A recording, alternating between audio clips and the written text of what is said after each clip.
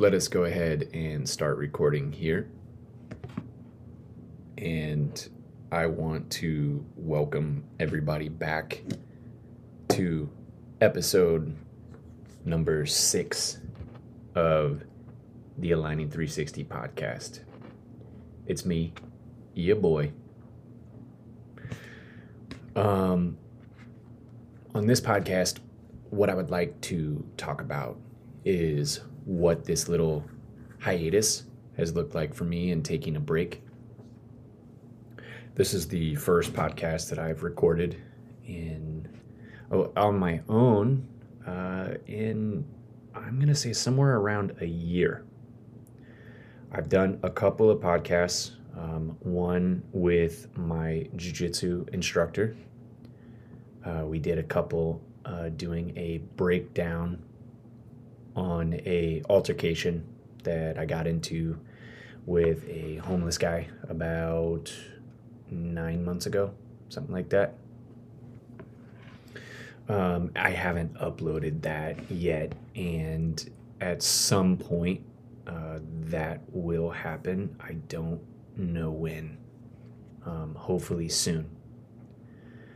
I am starting to record on my new MacBook Air that I bought specifically to help me stay focused on what I say is important to me. And part of what I say is important to me is delivering the messages that I've brought back with me from a myriad of experiences.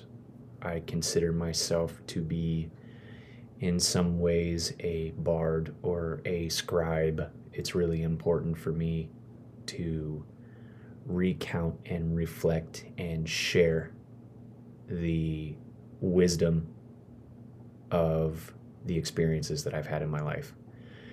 It's very important to me to be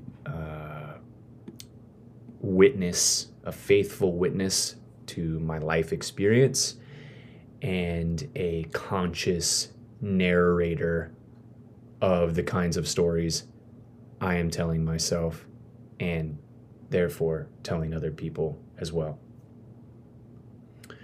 I believe that we have the power through our speech and our thinking and our acting to create the kind of life that is asking to be lived through us. In order to do that, we have to practice. So that's what these podcasts are about to me. It's about getting that practice in and sharing the wisdom of my adventures. So without further ado, let's begin.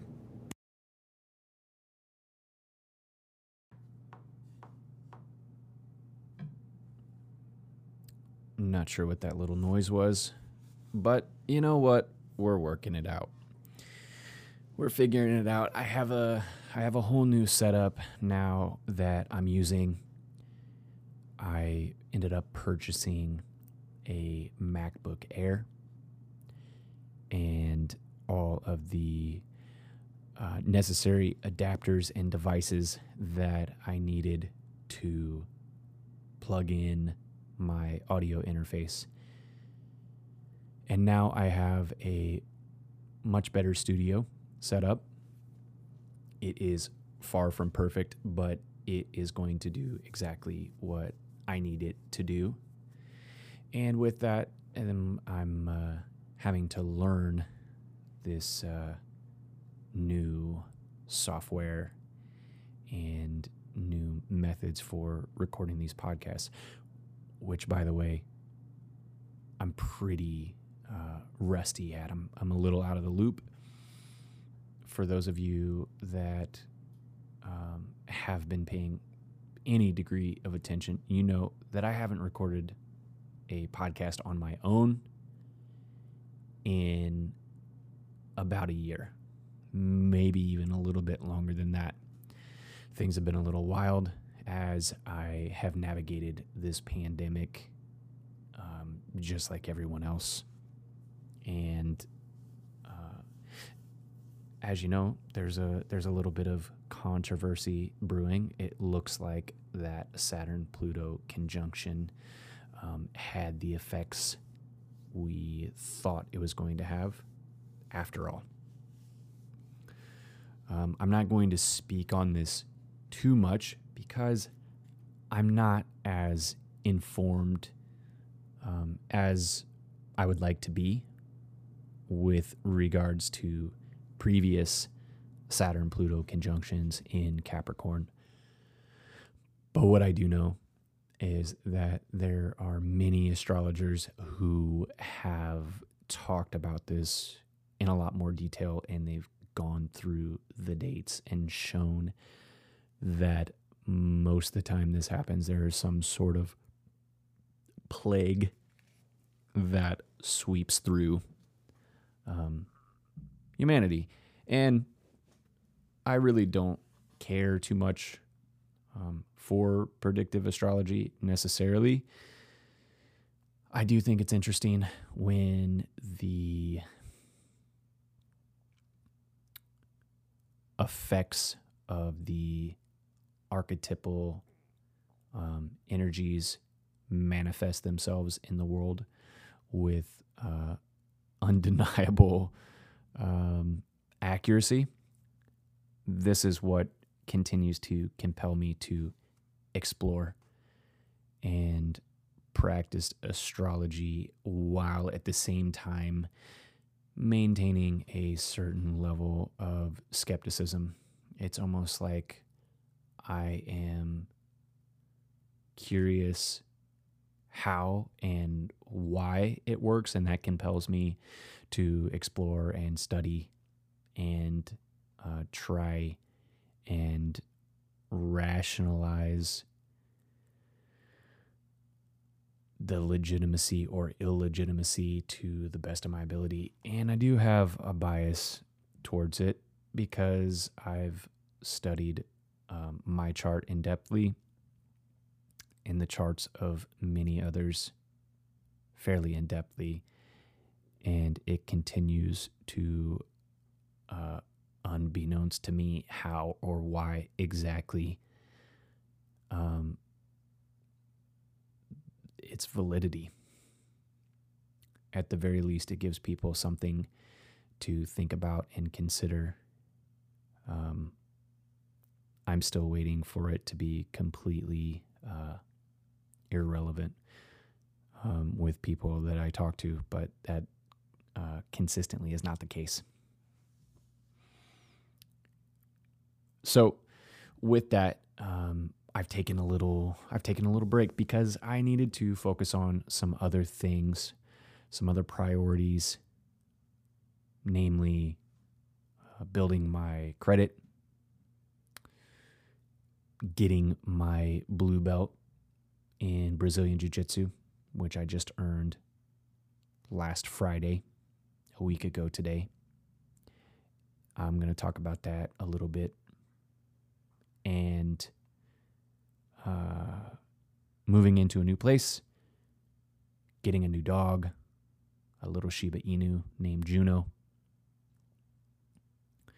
and really just trying to focus on my daily routines, becoming more disciplined, and exercising more mastery in my life. And I have had Saturn sitting on my natal moon for close to 2 years. And the effects of that have felt very heavy and have weighed on me internally in a just a kind of heaviness and a kind of depression, a kind of, having to face more harsh realities. And that has been quite challenging. quite depressing, because the state of the world and my perception of my trajectory and what I wanted to be doing, and the kind of life that I wanted to be living, and all of that died in the face of the reality of what was going on. And the reality of what was going on is that the future seemed a little more stark and not super optimistic, which Jupiter retrograde in the sign of its detriment, Aquarius, may have had something to do with that as well. When Jupiter moves back into, it went direct fairly recently. Again, for those of you that have been listening, I am not as exact and precise as I could be with these things, but describing, on April 28th, 2020, Jupiter retrograded. I could do that, and I would eventually like to get better about doing that. But for now, these are just sort of rough drafts, or more of a gross conglomeration of what's been happening, and I'll continue to refine it down and get more accurate as time goes on. But for now, bear with me, as it's not that crisp yet. But Jupiter is going to be returning back into the sign of its domicile, Pisces, here soon. And you know what? I'm just going to take a little look at this chart that I could have done beforehand, but you know what? We're going to do it now. So let's see. Not that. Let's look at the chart. There we go. Jupiter is at 23 degrees Aquarius at this time. And that means in a year, let's see, break it down, 30 degrees. We are at 25, close to 25. It spends a year. Let's see. That means that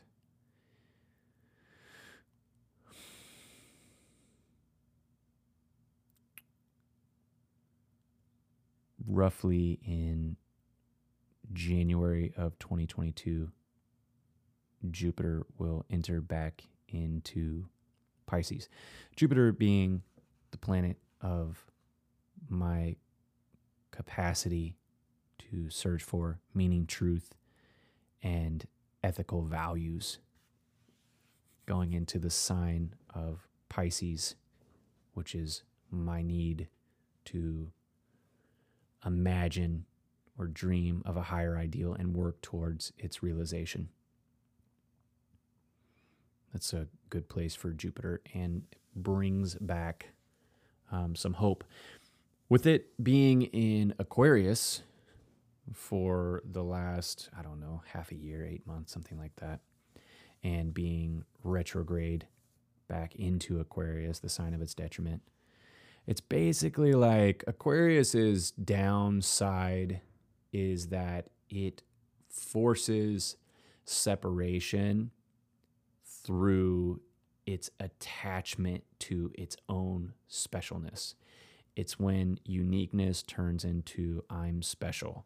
And that's because Aquarians, or that Aquarius vibe in general, is thinks outside the box. It is eccentric. It doesn't do things quite like tradition would say it should.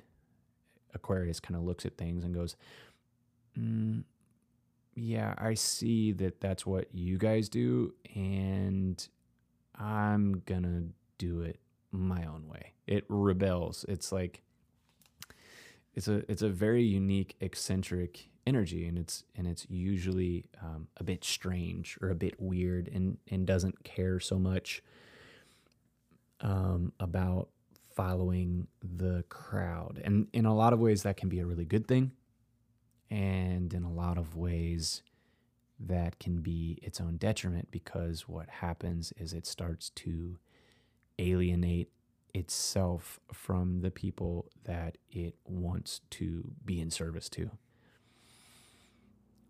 Aquarius energy is my need to be unique, original, and create social change.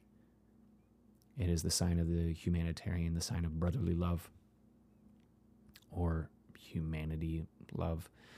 Anyways, with Jupiter there, Jupiter magnifies whatever sign it's in. So that tendency to be special, with Jupiter there in the sign of its detriment, basically it is going to exacerbate or inflate that tendency towards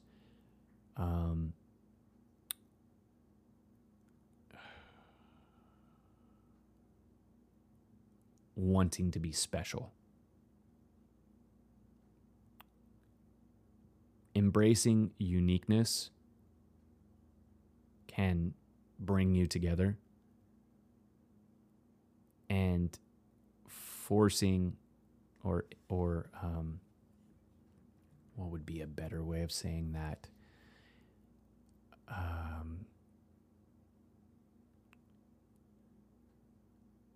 Emphasizing specialness through a comparative lens causes separation, because it says, I'm blank than you, I'm better than you, I'm smarter than you, I know more than you, which the motto of Aquarius is I know. And so people can become very narcissistically bound to their ideas. Aquarius is fixed air, so it's fixed ways of thinking and speaking. It becomes engrossed and enamored by its own thoughts.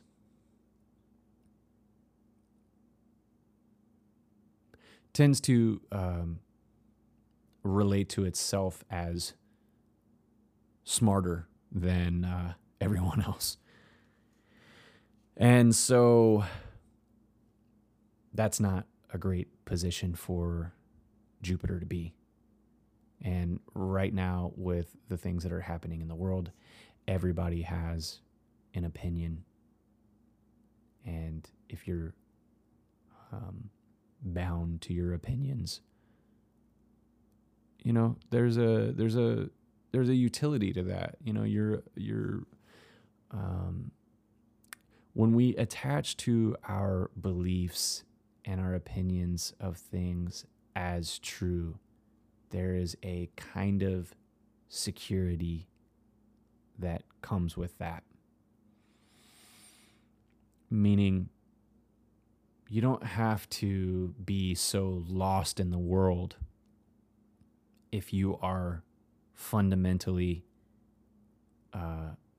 rigidly attached to your beliefs. Let's say you're a fundamentalist Christian.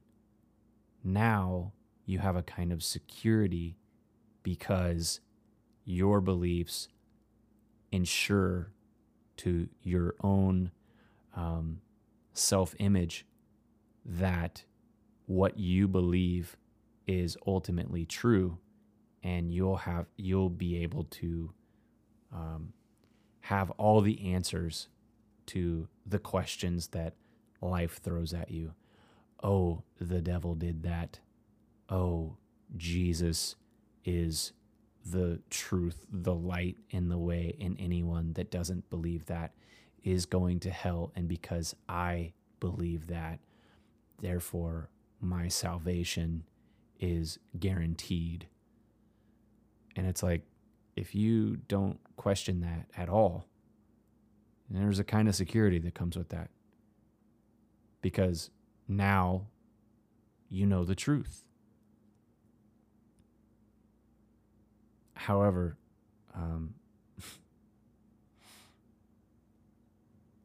it misses out on a lot of other possibilities, and to be rigidly attached to that belief structure will get tested and will cause a kind of irrationalism, a kind of,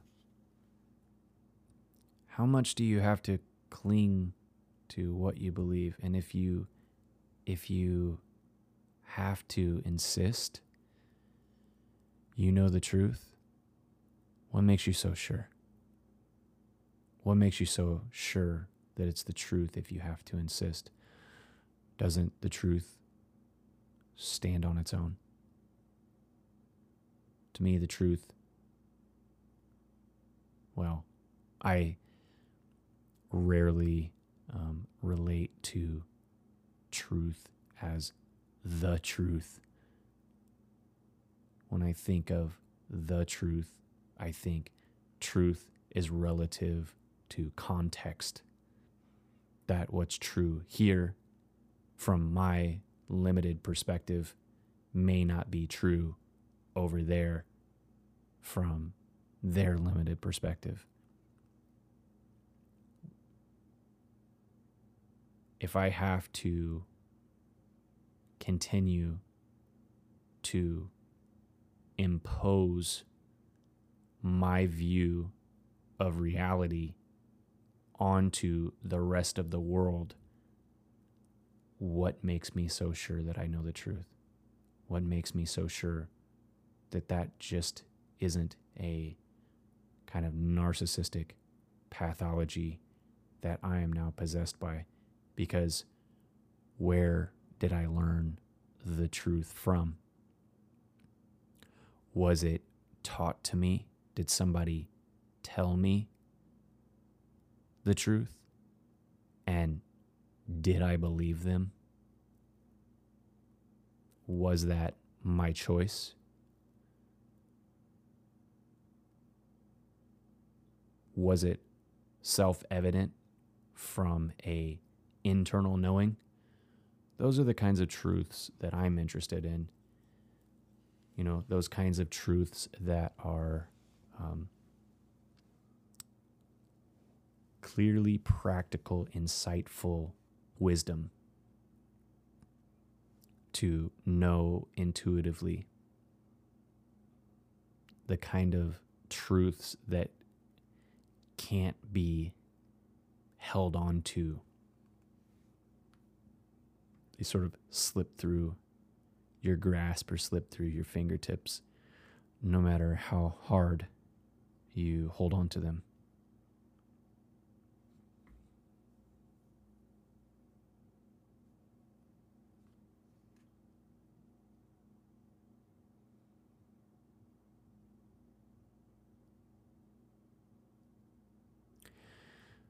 My teacher one time said to me, when I was asking about truth,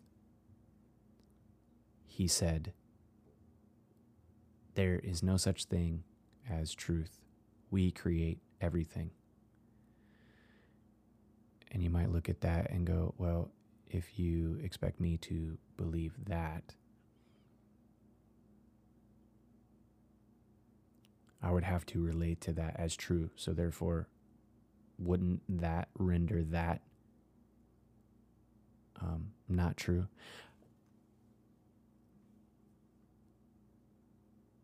But I thought of it a little bit differently. To consider it as true for a moment. I thought, what does he mean by that? And I don't know if this is what he meant by that, but I wonder that language, we relate to life through language, through consciousness. And that language and that consciousness that we have around certain things is not actually the thing itself. At best, language is only representational of the thing itself. Therefore, anything in language or that we relate to in language is merely representational, regardless of its utility or its accuracy in which it expresses reality. It's like no matter how real the images on your TV appear to be, it is not the real thing that's happening. It's merely representational. And the same thing is true with language. So when we think of, say, the truth, and him saying that there is no such thing as truth, we create everything. We've created language. We've created shapes or structures of meaning in our perception. And anytime we utilize those in any way, shape, or form, that isn't reality. That is our creation. And no matter how accurate it might be, you might be looking at an HD or a 4, I don't know anything about fucking cameras, but the super crisp and clean and clear images of a football game, no matter how crisp and clean and clear it is, it's not the real thing.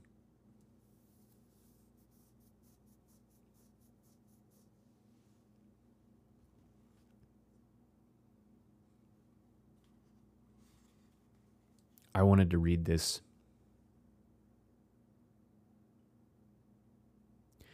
This is from the book Let Your Life Speak by Parker J. Palmer.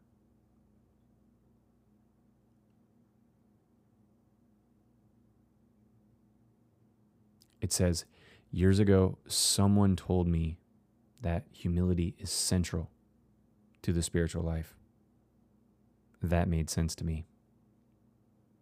I was proud to think of myself as humble.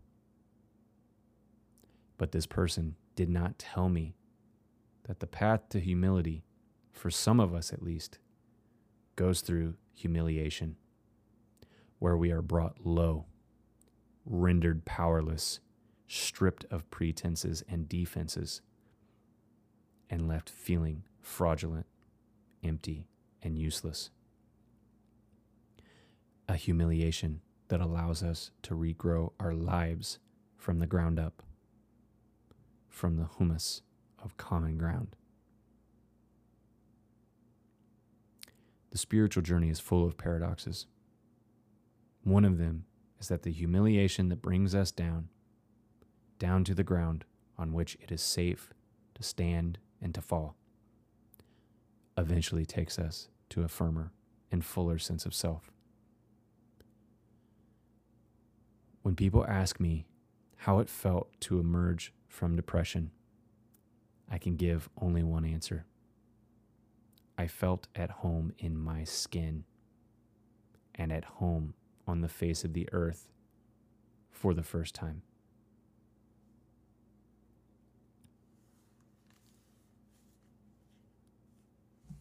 I read that because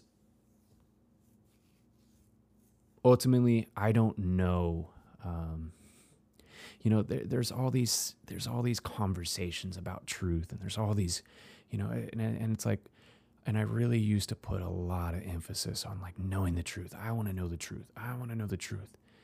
And really, I believe when I was talking about all of that representational language and consciousness and all of that, is to me, the truth is sort of what's happening.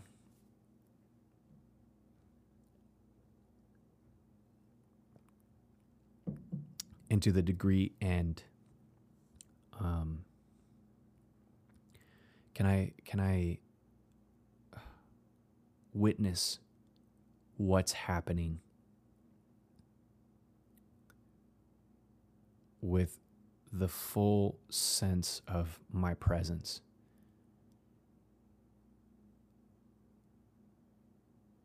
And what do I do with these moments?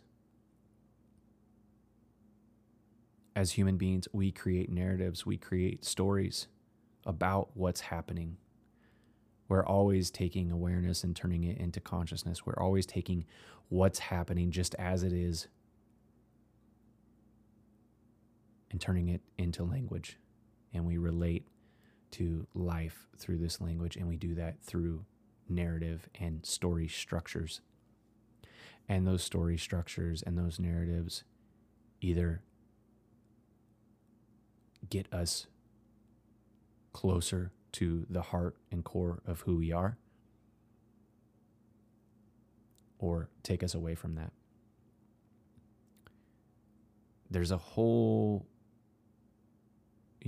there are many bodies of work that aim to talk about these things, these phenomenons, these experiences. And as much as I'm inclined towards knowing the truth, quote unquote, being a truth seeker, I also acknowledge that I'm never going to be able to know the truth because there's just far too much happening for me to be able to comprehend. So instead of knowing the truth, there's more of a desire to embrace the mystery of not knowing and simplifying what I do know to the most relevant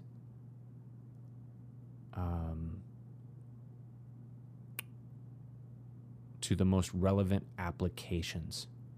It's kind of like I don't need to know necessarily what truth is like or the laws of physics or anything like that on some faraway distant star, because that is not where I'm at. I would rather know how to make my life as meaningful as I possibly can, and part of that is learning how to tell the stories that bring about that kind of meaning. I also feel that it is about getting connected to the deeper yearnings and values that seem to move us about in our life.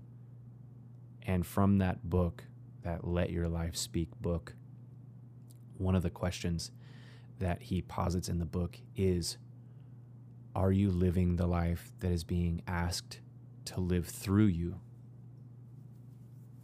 And what are those deep values that you have? What are those yearnings and those longings that don't really go away?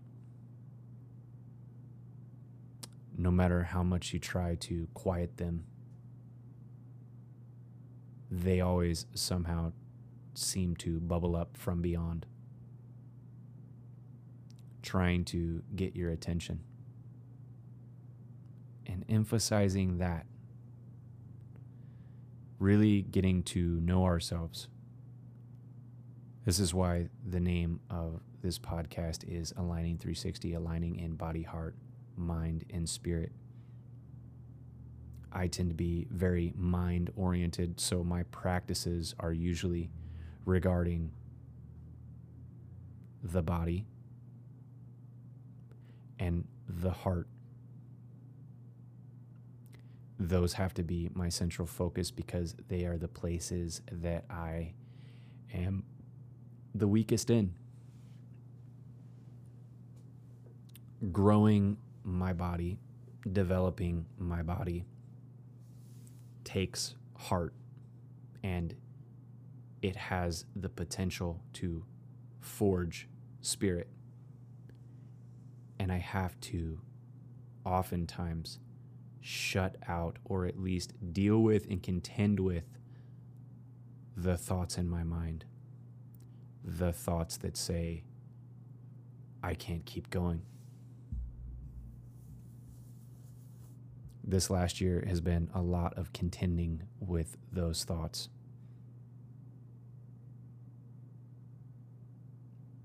When we lose touch with what is most meaningful to us, there's a kind of deadness that starts to set in, a sort of malady of the soul, as my teacher would describe it, or diseases of despair, as I've often heard it described as well.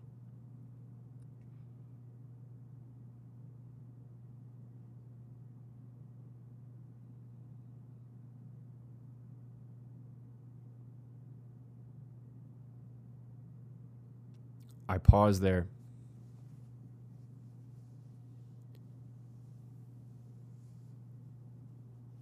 because I feel like I see this sickness everywhere in lots of people. We all cope with it in different ways.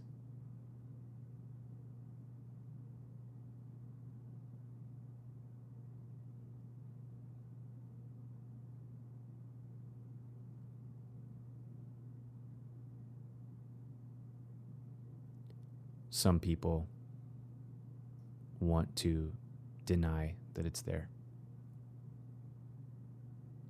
that malady doesn't exist for them. And hey, maybe it doesn't, at one point I was protected from that through the structures of my naivete. It's kind of like a close friend of mine has a son, and that son was really good at skateboarding. And he would go skateboarding and he would try all these big tricks and go off of these jumps and big, and just like so courageous and so just out there. And then one day, boom, he hit the ground, and all of a sudden that naivete disappeared in the pain of a real fall. And then I was like, oh shit. I didn't know that could happen. That rude awakening, that harsh reality.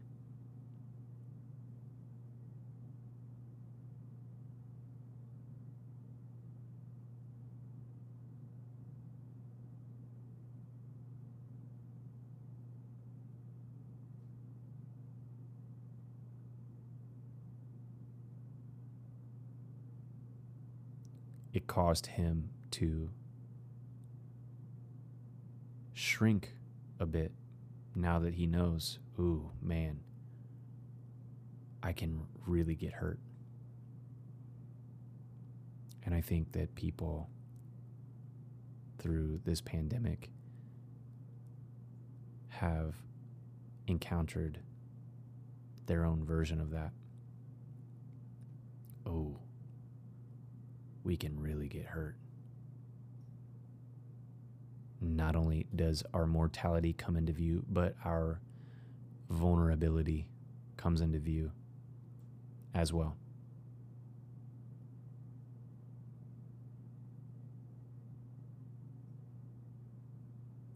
To die is one thing. To suffer is another.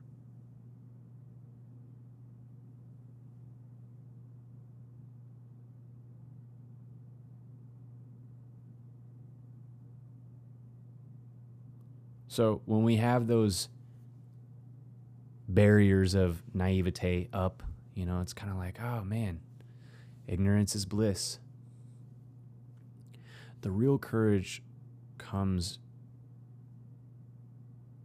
becomes necessary once we've taken that fall and we've decided it's still important for us to push ourselves and to go big, knowing that we can be hurt, that there is something that can compel us to embrace and face head on the possibility of being hurt, of being killed.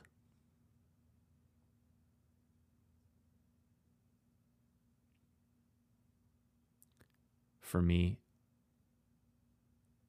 a connection with that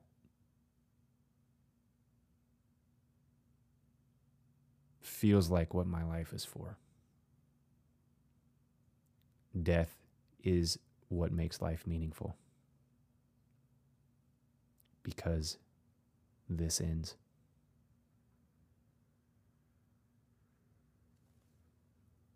Me, as I think of myself to be, will at some point cease to be.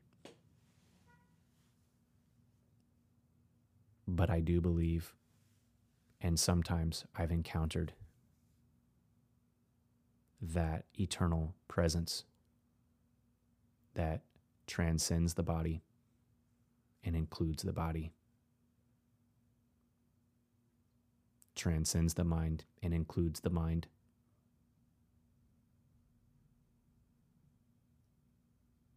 transcends my ideas of the soul and becomes the soul,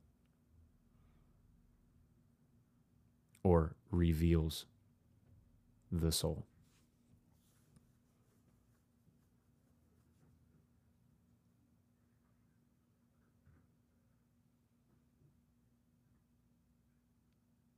Getting connected with that place is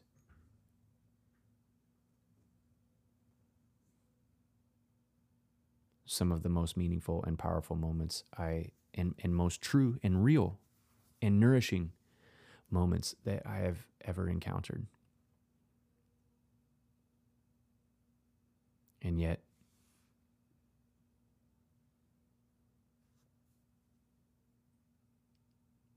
I'm not able to fully abide there consciously yet.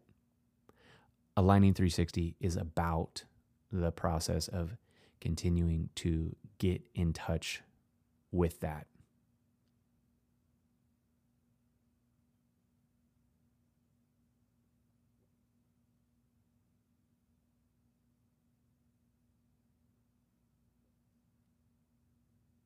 Discovering what the yearnings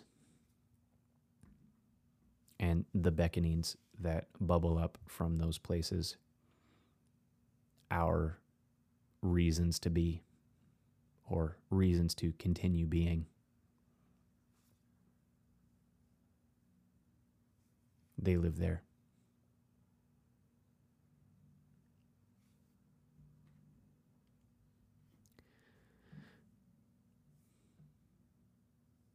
There's a poem by Rumi,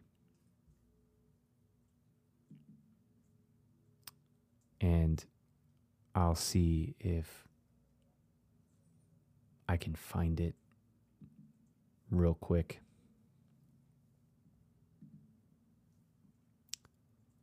That says, it's called "Whoever Brought Me Here."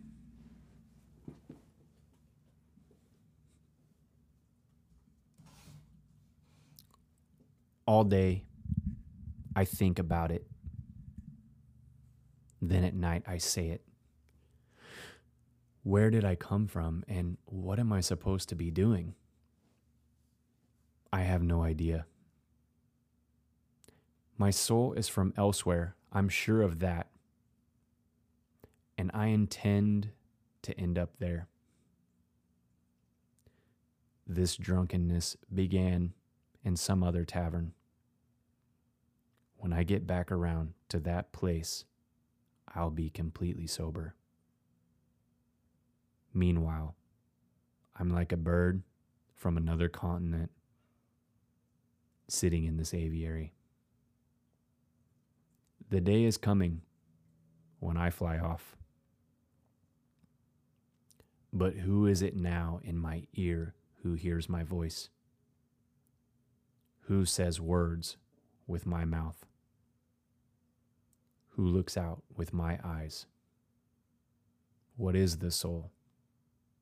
I cannot stop asking. If I could taste one sip of an answer, I could break out of this prison for drunks. I didn't come here of my own accord, and I can't leave that way. Whoever brought me here will have to take me home. This poetry, I never know what I'm going to say. I don't plan it. When I'm outside the saying of it, I get very quiet and rarely speak at all.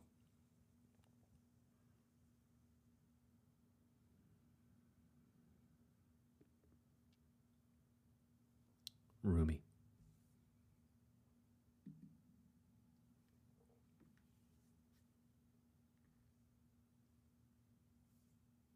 Here's a little saying that came to me that sort of echoes that, maybe.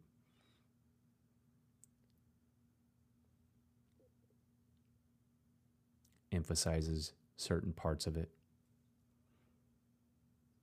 And that is, imagine all the things that had to happen for this to be happening here. That is the ground of being to the heart of creation. That this body is here, this biological organism with all of these things that I had nothing to do with. I didn't make this sheetrock or this apartment or these microphones or this laptop or any of the things really in this apartment except for maybe a handful, a few. But even then, all the processes that had to grow those and all of the ancestors and the human beings that came before me and all of the nuclear reactions and all of the chemical reactions and all of the biodiversity and everything, all the things that had to happen for this to be happening here.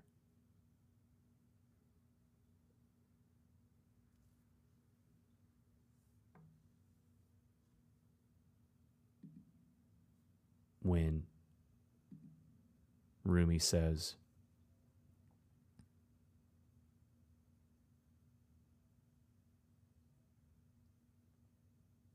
when I'm outside the saying of it, I get very quiet and rarely speak at all. That insight came to me in a very quiet space.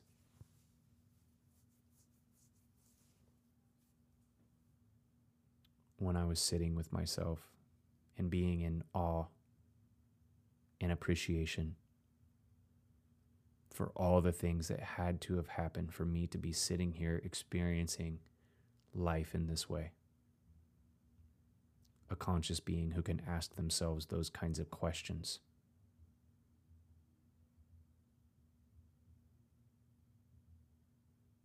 All the things that had to happen for this to be happening here goes back to the beginning of it all. The ground of being to the heart of creation.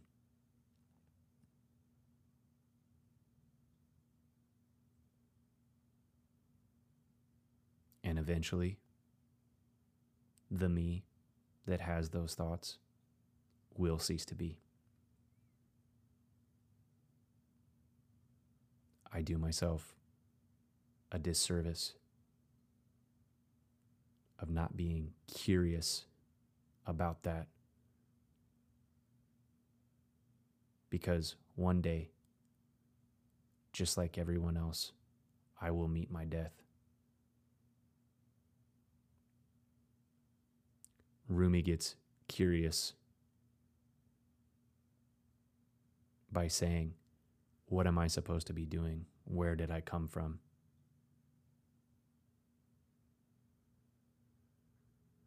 Who is it now in my ear who hears my voice? Who says words with my mouth? Who looks out with my eyes? What is the soul? I cannot stop asking. If I could taste one sip of an answer, I could break out of this prison for drunks. When one is abiding in the presence of their own being, the presence of the moment that endures, you're starting to get close to who you are. You're starting to get close to what is the soul. It is at the ground of being.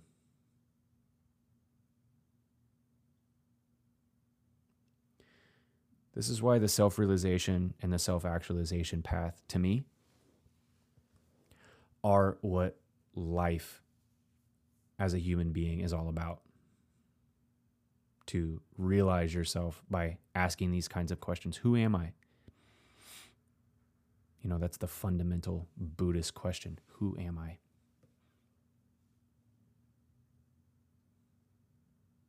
These are not trivial questions if you take them seriously. If you can follow that and watch that,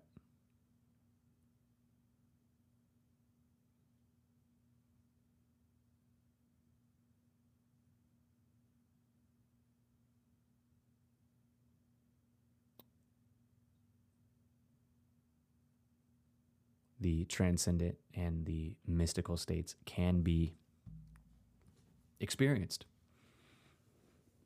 truly and fully.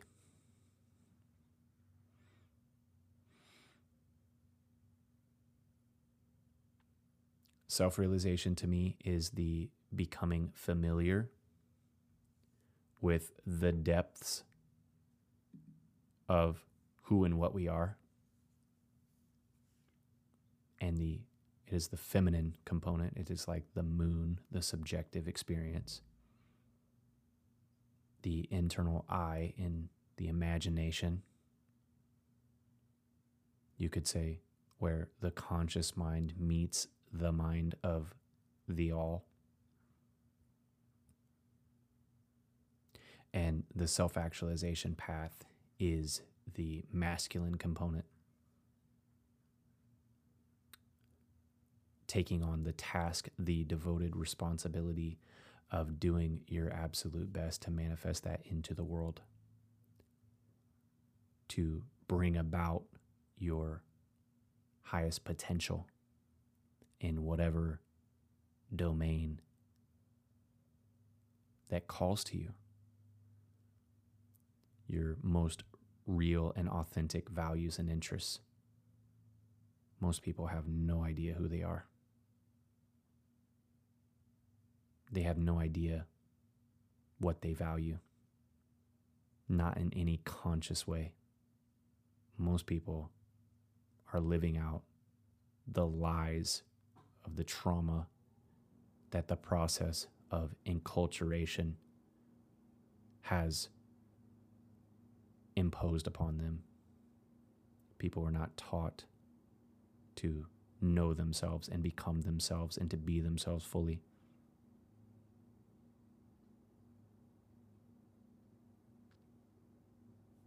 A powerful question that I started to ask myself is, how is the world better by you being in it? And not lying about that, not deceiving myself about that. I heard Jordan Peterson say today that love is the experience of the best in me being in service to the best in you. To me, the actualization path is the path of taking those discoveries of what you have realized about yourself and applying them and developing them in the world. Once you realize a value, you now have a responsibility to managing or maintaining that value. Your integrity is put together by your values. No values, no integrity. No integrity, you're a slave. You're a slave to your every impulse.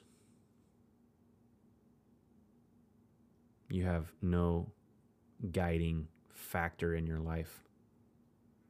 This leads to nihilism. This leads to depression.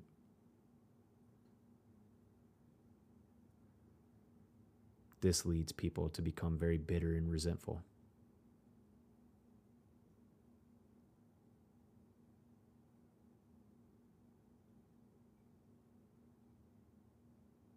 I realized for myself a saying that says, I would rather be good than nice, and I would rather be whole than good.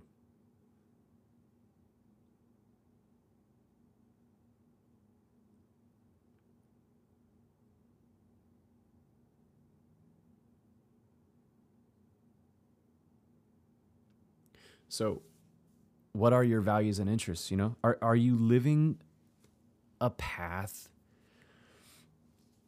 of fate or of destiny? Fate is just like you get what you get. Fate is kind of like determinism, whereas destiny is sort of free will.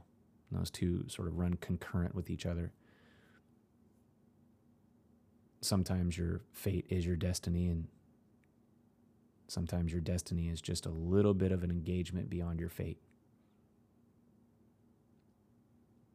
To be engaged in the path of destiny is to be honoring your values and interests and doing your best to grow and develop those values and actualize within those values to the best of your ability. That is answering the question, how is the world better by you being in it? And it's usually regarded through some experience of love. This is another quote from Parker J. Palmer that says, I now know that anything one can do on behalf of the true self is done ultimately in the service of others. The best in me is in service to the best of you. Am I living the life that is being asked to live through me? These are the most meaningful experiences that we can have as human beings. Maybe we do ourselves a favor and embrace them. How can I make my life and the lives of others the best it could possibly be? That is a pathway of awareness.